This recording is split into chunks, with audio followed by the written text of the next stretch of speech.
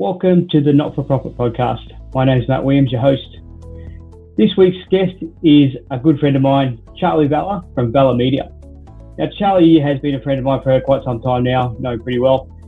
We do a little bit something different with the podcast this week. We actually change the reins. He actually takes the reins and we have a bit of a chat about my experience. We cover off a couple of things. First thing we cover off is how I got involved in the not-for-profit sector and how long I've been involved with it for. We also have a look at some of the trends that I see happening over the next couple of years, particularly the next 12 to 18 months. There's quite a few things happening. And the last thing we look at is just a bit of experiences about what works in NFPs from my perspective and also what doesn't work. So without further ado, let's get into the episode. The Not-For-Profit Podcast is brought to you by Platinum Audits for all your auditing needs. If you need any audits done or you need any information, please contact Platinum Audits.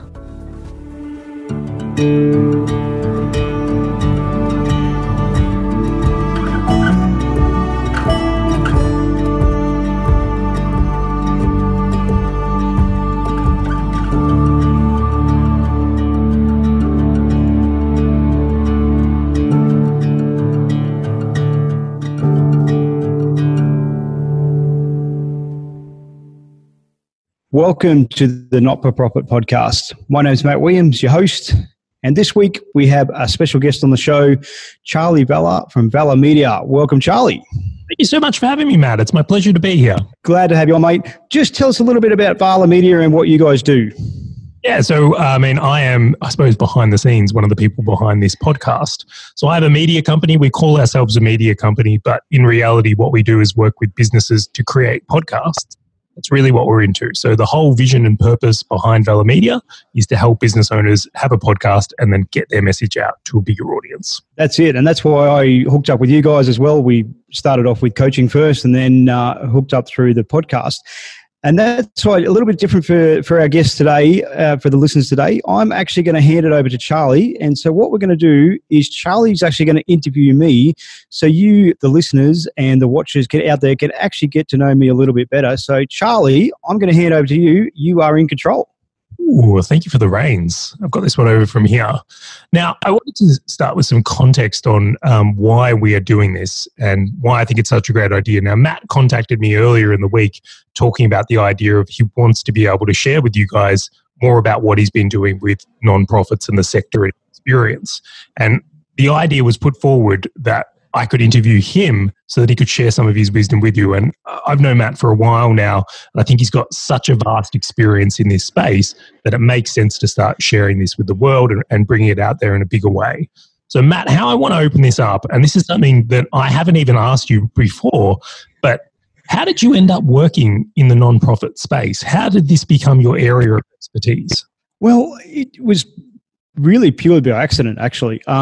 I know the not-for-profit sector. I've been involved in churches now for 25 years. But what happened is 18 years ago, my father-in-law actually had an auditing business that he was running and needed a new employee. And I was at the stage where I was not doing a lot with my life. I didn't have any real desire to go anywhere or do anything. I was sort of like doing a few jobs here and there.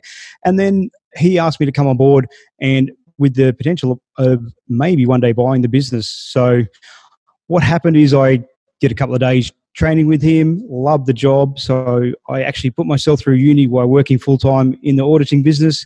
And we actually audited, back at that stage, we were pretty much purely self-managed super funds and not-for-profit clients, churches, not-for-profit entities and stuff like that. So that's how I actually got started. It was not through, I didn't know whether I was going to enjoy the job, what I was going to be doing, but here I am 18 years later and I still love what I do.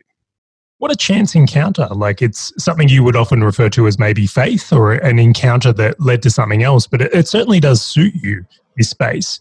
Now, I guess the question to ask is why did you continue working with the nonprofit sector? Because you have taken the reins of this business and you could have gone in any direction. Is it the love of the industry, the people? It's all of the above. Yeah, I could have taken the business down to the absolute, profit and concentrate all on profit. But for me, it's not about profit. Yes, I have to make a living, and yes, I have to pay my bills. I'm a father. I'm a house owner, that sort of thing. But for me, it's about helping. God's put a mandated in my heart to help people and to help churches and to help the not-profit sector. And that's really my calling in my life, is to get out there and get information out there to help people. And that's what it's all about. That's why we are focusing on the not-for-profit sector.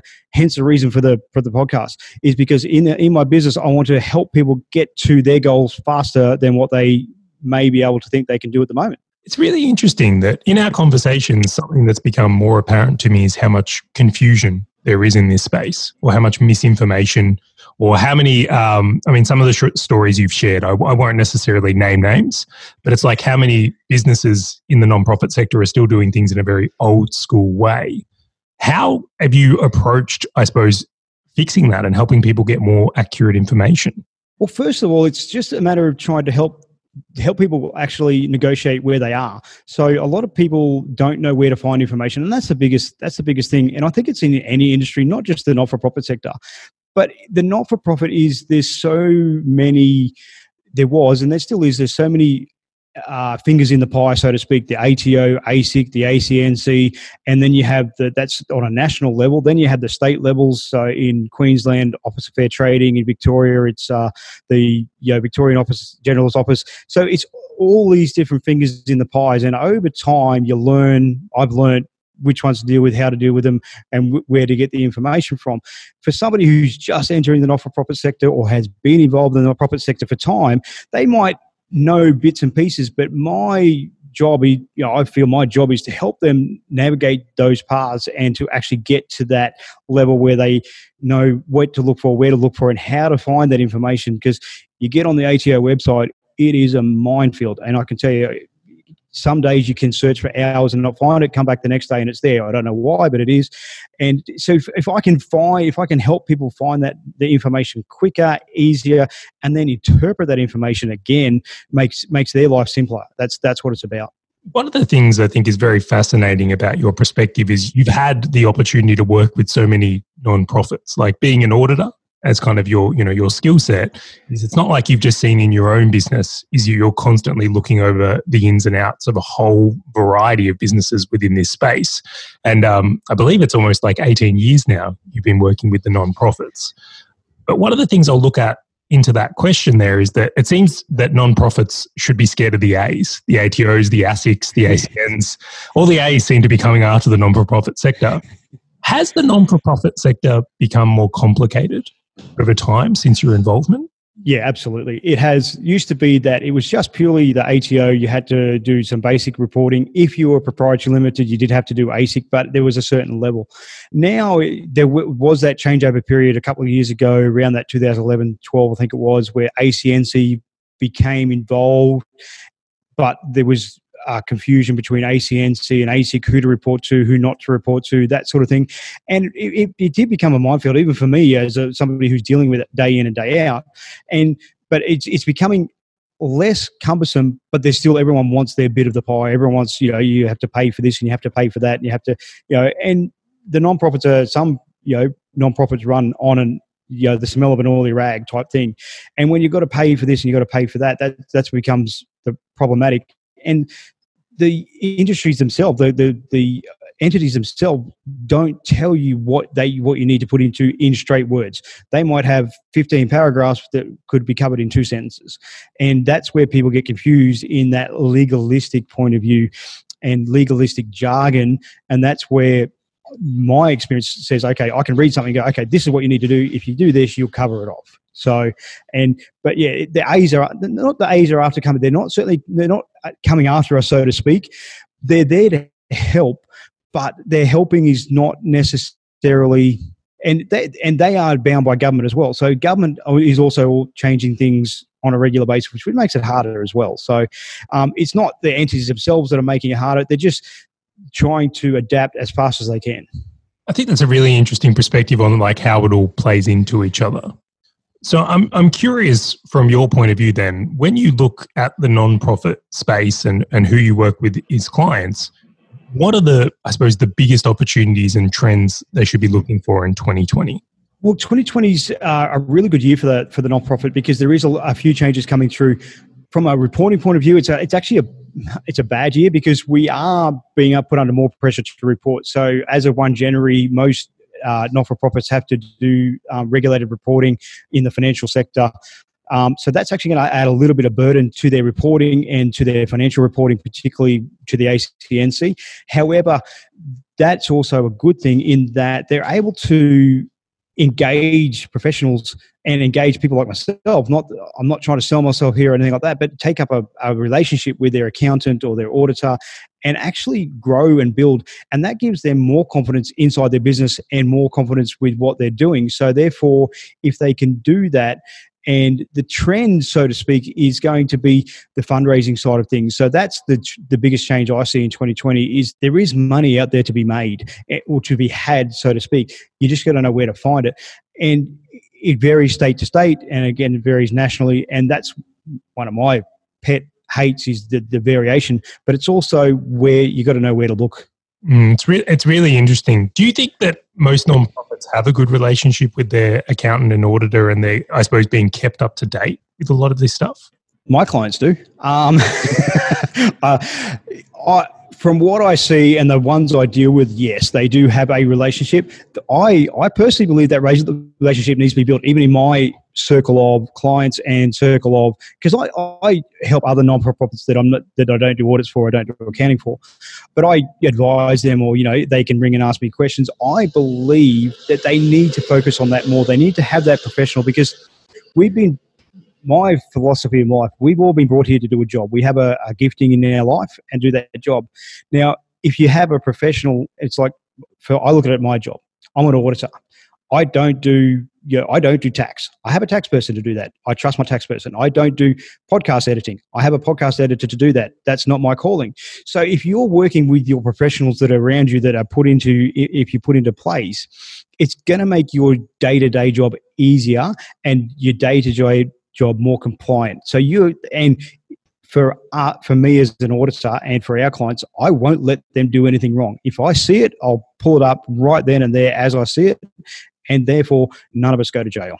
I think that's a good goal. Let's just none of us go to jail as the way to think about this. Yeah. So when we look into, I suppose, to shift gears a little bit here, why did you start a podcast for the non-profit space? Why specifically this medium and this niche? For me, there wasn't anything specific out there for the not-for-profit. There was the little bit, the ACNC had some, and they have a podcast and it touches on basics. But for me, it's about getting the information out there. For the podcast, I'm looking at the smaller I want to cover all NFPs. Don't get me wrong. But for me, it's the startups and the smaller NFPs, making sure that they can grow.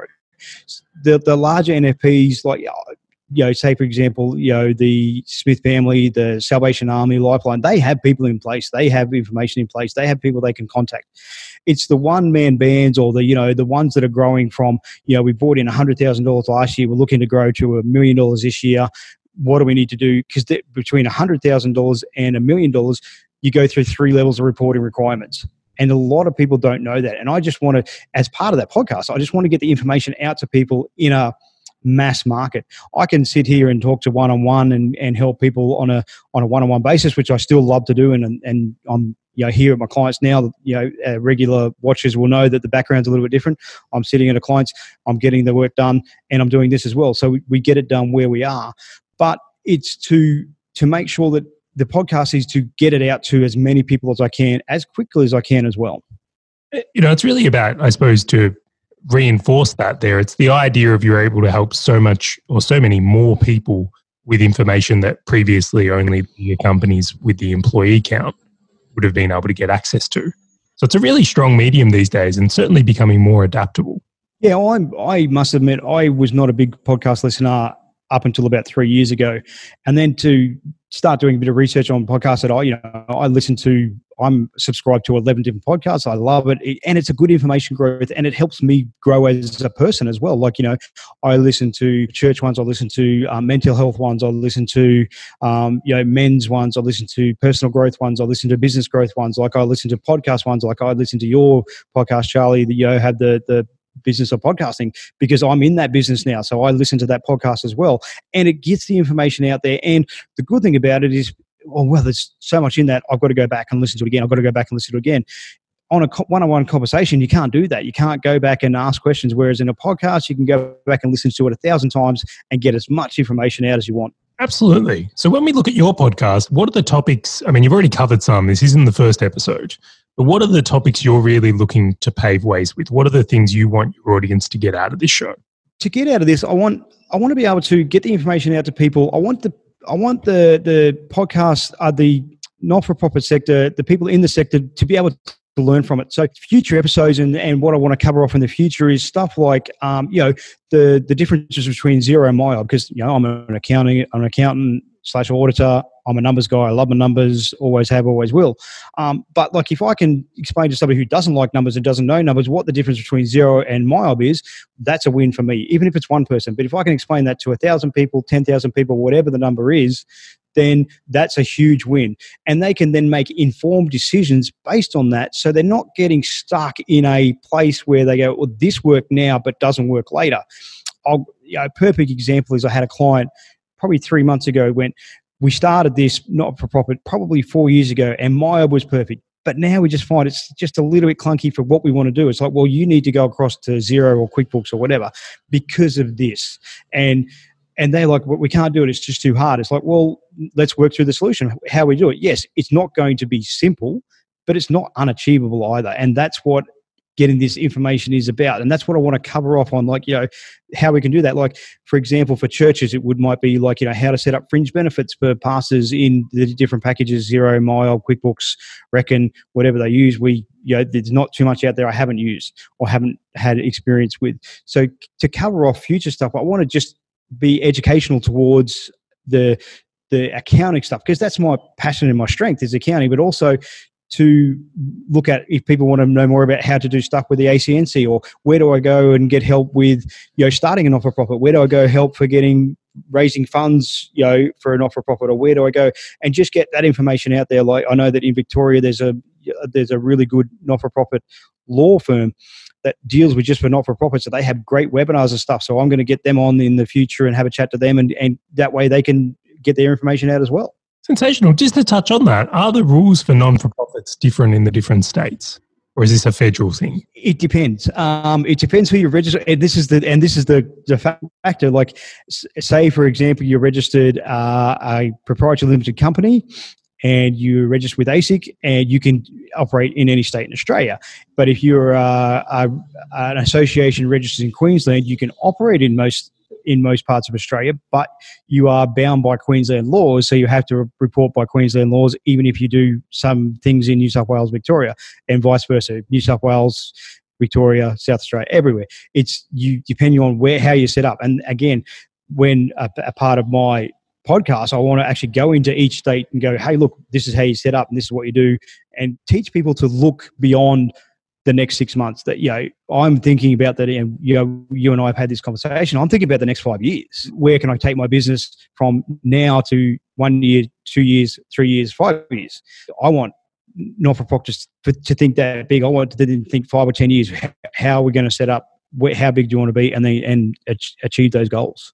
This is one of the things where it's like, being you've had so much experience, particularly in the financial side of the non-profit space, I can only imagine just how many nuances and little finer details, even between the states, and what kind of impact that could have. I actually think that's a really good idea for a future episode as a hint. Is saying, like, breaking down the difference between the states, I think could be really valuable for the people who listen to this show.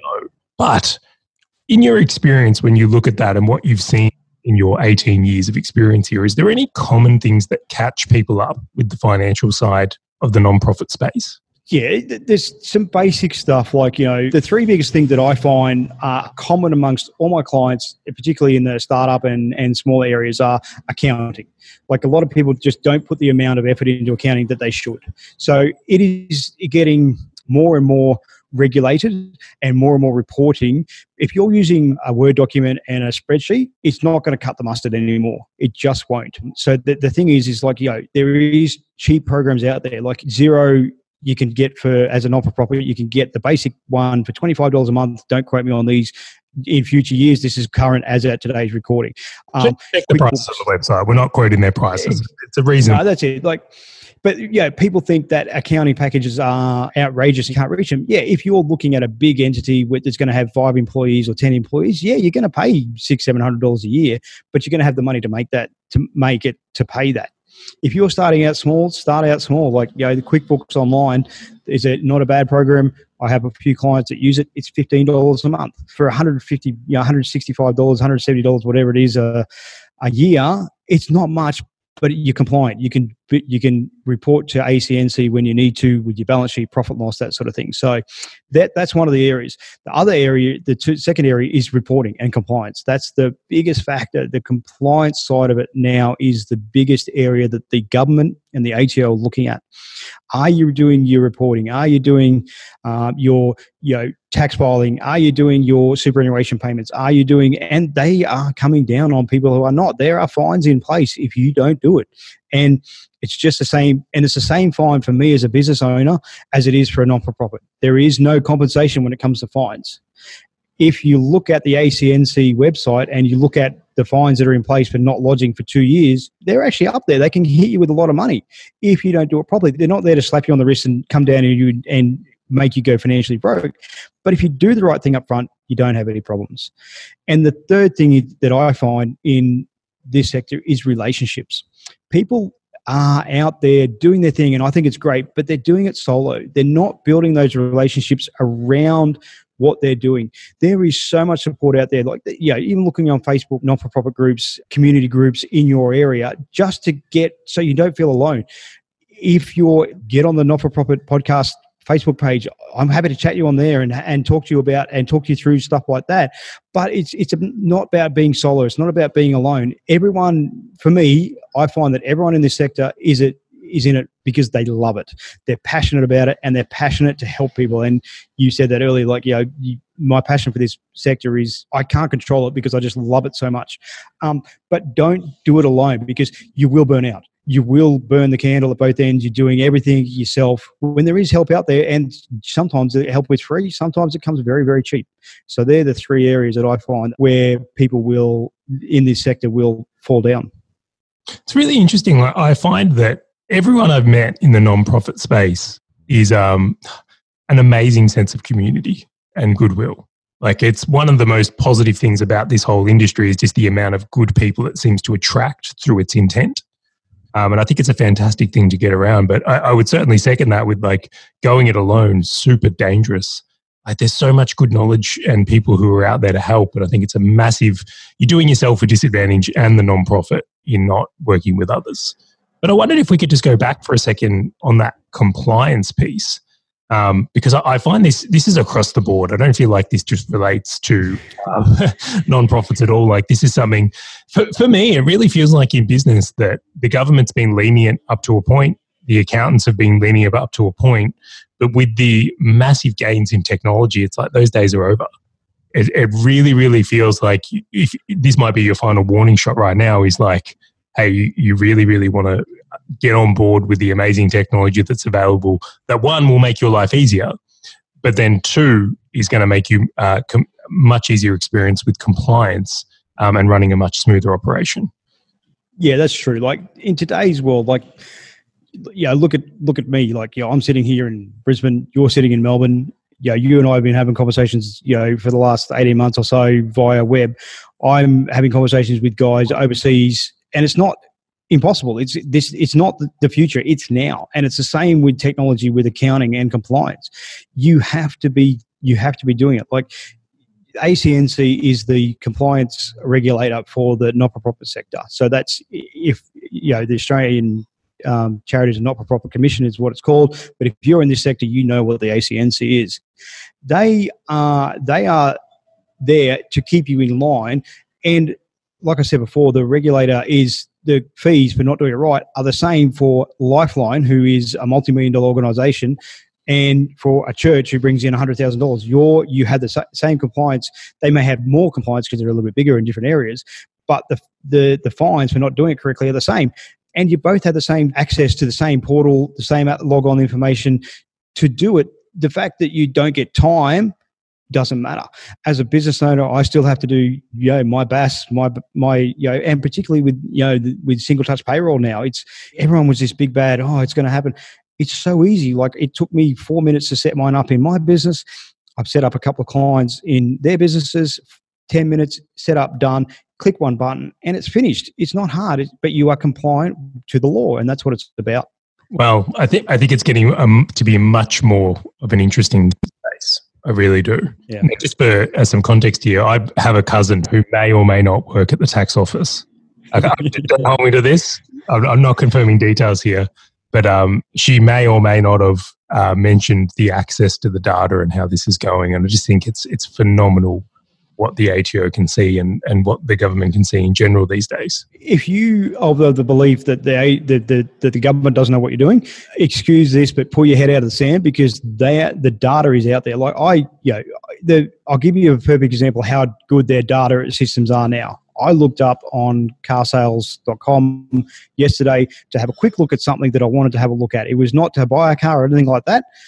I had 4 ads pop up on Facebook, Google, and somewhere else. 4 ads today.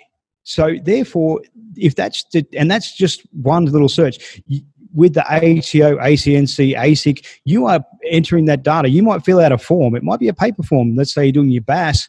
They put that into a scanner, and they scan it in. They put it on the system, and they can compare your PAYG, what you paid, and what you've done, and they can compare that to single touch payroll. And if those dollars don't match, they will tell you, and you can be fined for it. And they know that information, and it's not hard to get it right. It's not. Sometimes it just comes down to understanding. That's all it is, and that's hence the reason for the podcast. Yeah, and I don't want to paint the government as they're out to get us, because they're not. It's not their intent. But I think what's great in this circumstance is, like, one is it's going to remove dodgy operators. So if there are dodgy operators out, these types of measures are really going to do things to say, hey, this is not on. And I think that's a great thing. But then the second component is it's also kind of forcing us to level up our own businesses so that we are taking these things seriously so we can get a better result. Like, it is some work. Obviously, you've got to do stuff. But at the same point, it stands to have a huge benefit from there. Yeah. So going into that, Matt, so, we've got a lot of topics we've covered this far on the podcast. When you look at your most successful non-profits that you've worked with, is there any common traits that you feel are critical to the success and kind of universal across them? There's nothing, there isn't. Like, every not-for-profit is different. So they're looking at a different area. But the one thing that they all do well is systematize their business. So I call a not-for-profit a business, because you do have to look at it from a business perspective now. And this is in the profit sector and the knowledge base out there about not-for-profits. I had a client ask me, it's like, but a not-for-profit can't make money. Well, yeah, they can make a profit, but that profit doesn't go to anyone. That's all it is. So, and I was perplexed by that question. But, like, for going back to your question, was like, people don't realize they have to run their not-for-profit as a business. So I'll use my business example. So, with your help over the last 12 months, I have systemized my business to the point where I actually don't need to be involved with it much anymore. That is the end goal for any business, and successful NFPs do that well. So if somebody leaves, the next person can step in and do their job, and there's no downtime, there's no lag time. Yes, you'll have some lag and some learning time and bits and pieces, but there's none of this, we go 2 months without a report because the people don't know what they're doing. No, their systems are there. They know what they're doing. They've got them in place, and they've got the checks and balances in place. So the treasurer and the board setup is correct. They're checking, make sure that they can pay all their bills on time, those sort of things. And it comes down to systems within a business, within the sector. If you don't have it in place, you can't make good decisions based on bad information, because a decision based on bad information is a bad decision. And it's the same with any business, including my business. If I don't have my systems in place and my reporting in place, I can't say go here. The NFP is no different. They have to be able to make good decisions, because they might have an opportunity to go this way and they go, well, that's not where we want to go. But they also have their core beliefs down. They are focusing on their core beliefs, the successful ones. Focus on the core beliefs and don't waver from those. You look at, say, for example, the Red Shield appeal. So it's run by the Salvation Army. That's just one sector of what they do, but that's the focus. That is what they do. That is what they. And when I did the Red Shield Appeal when I was going through school. It was a system set up. They had one person for every 8 on the streets. So we had a leader. We had a team leader for every 8 of us. That was their system, and it worked. And we had, I think the area we did, there was 36 of us. So they had how many leaders, and we managed to collect the money, and that was multiplied and could be replicated on a larger scale. So therefore, if your system's in place, you can replicate it. So you say, for example, if you've got one admin person who's full-time, the system's in place, you can throw another person in there and you can replicate it quite easily to 3 or 4 people. That's what makes it successful. And again, it's not just the NFP, it's for every business, including mine. It's really interesting. There was a couple I picked up there. Like one, I think this is the main one though. I love this. The idea is that, the most successful non-for-profits still treat the business as a business. They don't look at it in another way. And it's like the whole idea that if they do that, they'll actually be able to have a bigger impact and pass something on and I suppose do a lot more good in the bigger scale of things. Yeah, and that's exactly right. Because if you just go and spend because you want to spend, you get $100,000 in, that's great, but we want to make this impact and we want to do this. You can spend that $100,000 on making the impact, or you can send that $100,000, $80,000 on that on getting the same impact, and $20,000 somewhere else building another one. So, and building another area. So therefore, when you get $150,000 in, you have twice or 3 times the impact for less than 3 times the income. And that's what it's about. It's about being smart with the finances, being smart with the compliance, being smart with the systems. And it's one of those universal laws. Like, I'm a Christian. For me, it's fate, it's God. But other people have universal laws. You do good things happen. I like that as a rule. I'm very favorable that works. It is. It's true. But it's not just NFPs. You do good things in business, good things happen. But that's karma. That's the way it works. That's the way the world works. And, and everyone has a different term for it. We all use different terms, but it's the way it works. You do good things. And it's not that you can't have impact if you do bad things. It's just your impact is limited. Yeah, definitely. I would agree with that a lot. Well, Matt, thank you so much for answering my line of questioning here. Is there anything you want to add to the conversation or anything else from here?